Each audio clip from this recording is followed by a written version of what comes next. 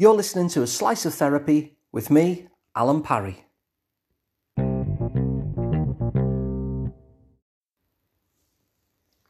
I always enjoy it when somebody manages to very concisely sum something up. And I was in a conversation earlier this week with a Swedish colleague of mine, a Swedish psychotherapist called Göran Holberg.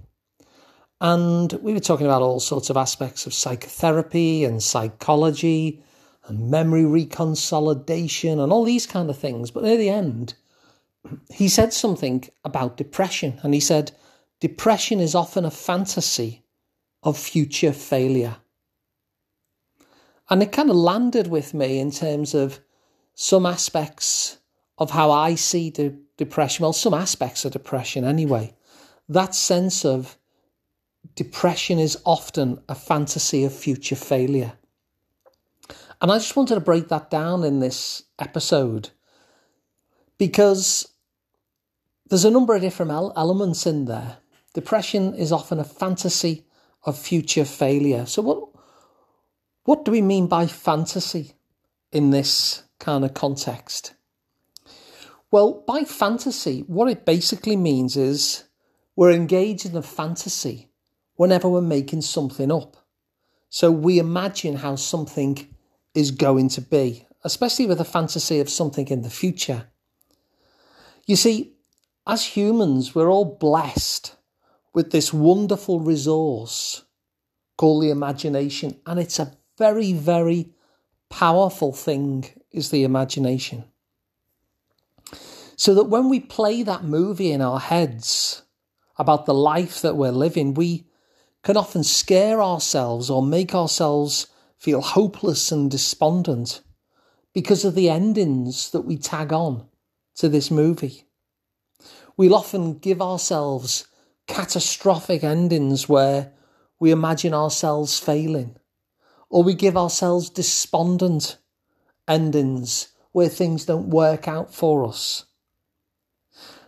And when we imagine that kind of an ending to the movie we're living at the moment, then it's understandable that we start to feel miserable or stressed or anxious or even depressed. Now, the second thing to say about fantasy is that what Göran was talking about there is a fantasy of something that happens in the future. And we often speak, don't we, all of us, I'd say, with a certain amount of certainty about the future, which is a strange thing, really, because how can we really talk with any certainty about the future when the truth is that we don't know and we can't know? If we were that good at predicting the future, then, we could just put the correct numbers on the lottery and, well, that'd probably help. Because the future is one of those things that we can't. There's a whole host of things that we can't know that sometimes we pretend that we do. And it's things like what other people feel, what other people want. And we can't know that for sure because it's part of somebody else's internal world that we don't have access to. Even if they tell us sometimes how they're feeling, we don't absolutely know because we've all told somebody that we're fine when we're not.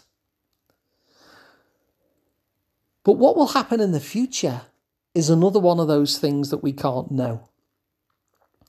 And it's strange, really, to watch the news because I always thought that the whole point of the news is that it would tell us what's happened.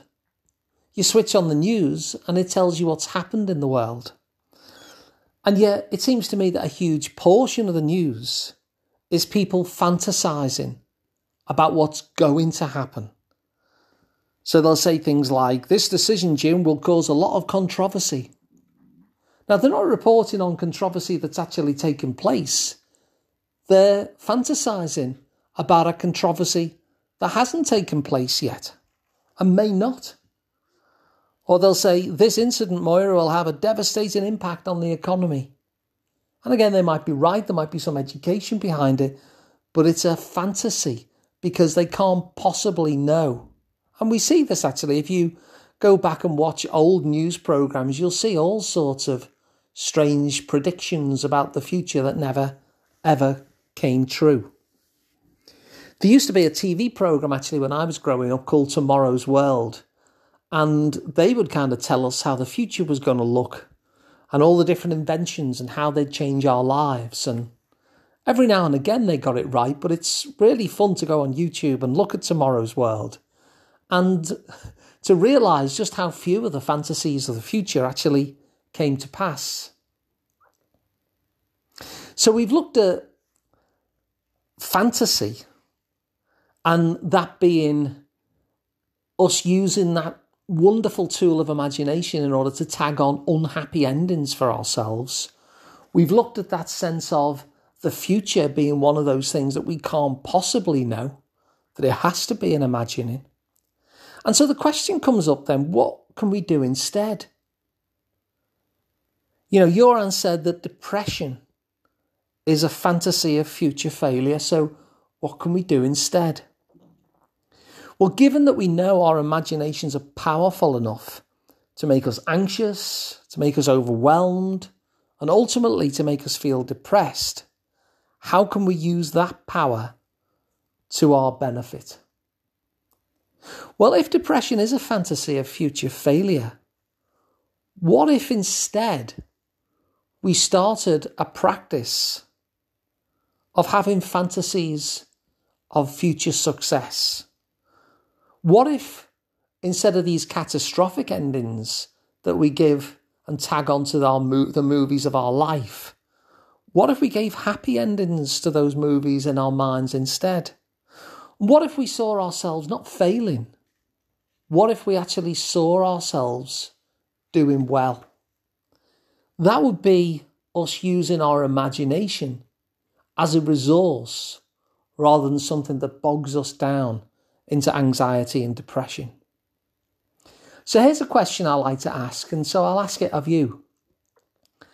Let's just suppose that things were to get just a little bit better in this coming week. It doesn't have to be a massive improvement, just a little bit better.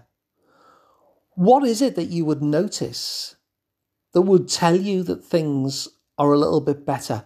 What are those changes that will have happened when things are a little bit better that you can notice in order to realise, I've taken a step forward here. This is a little bit better.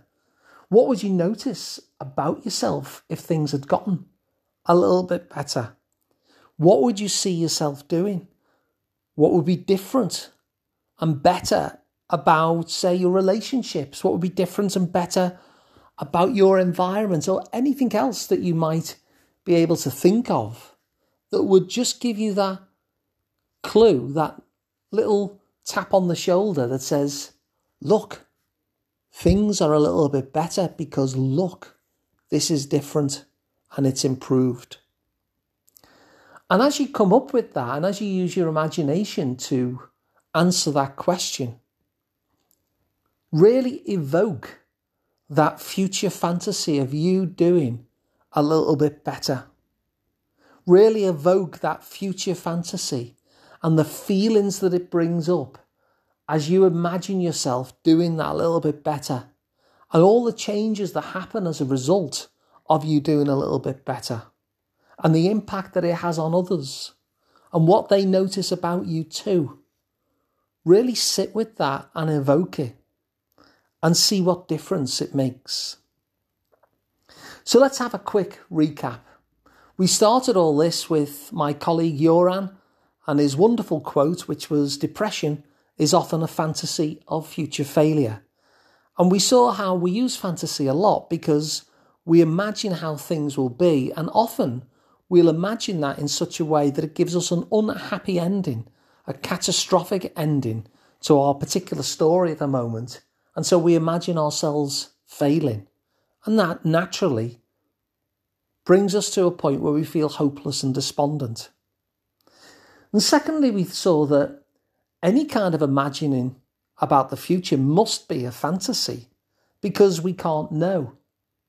And we might get kidded by the news that people know or by Tomorrow's World that TV show that I used to watch as a kid, where the people were coming on and telling us what was going to happen, but they were often wrong. And so if that is just a fantasy, if these kind of imaginings are just stories really, then we can choose a different story. We can choose for ourselves a fantasy that's going to lift us up rather than knock us down. And so if depression is a fantasy of future failure, then we can create ourselves with this wonderful resource of the imagination that we've got, fantasies of future success. And of course, I finished off with one of my favourite questions, which is, if things were to get just a little bit better in this coming week, how would you know? And once you use your imagination to conjure what that would look like, what you would be doing, you can really stay in that future fantasy, really evoke the feelings of it and enjoy it and see what difference that it makes. So thanks for listening. If you found this useful, then please spread the episode around so someone else can find it useful too.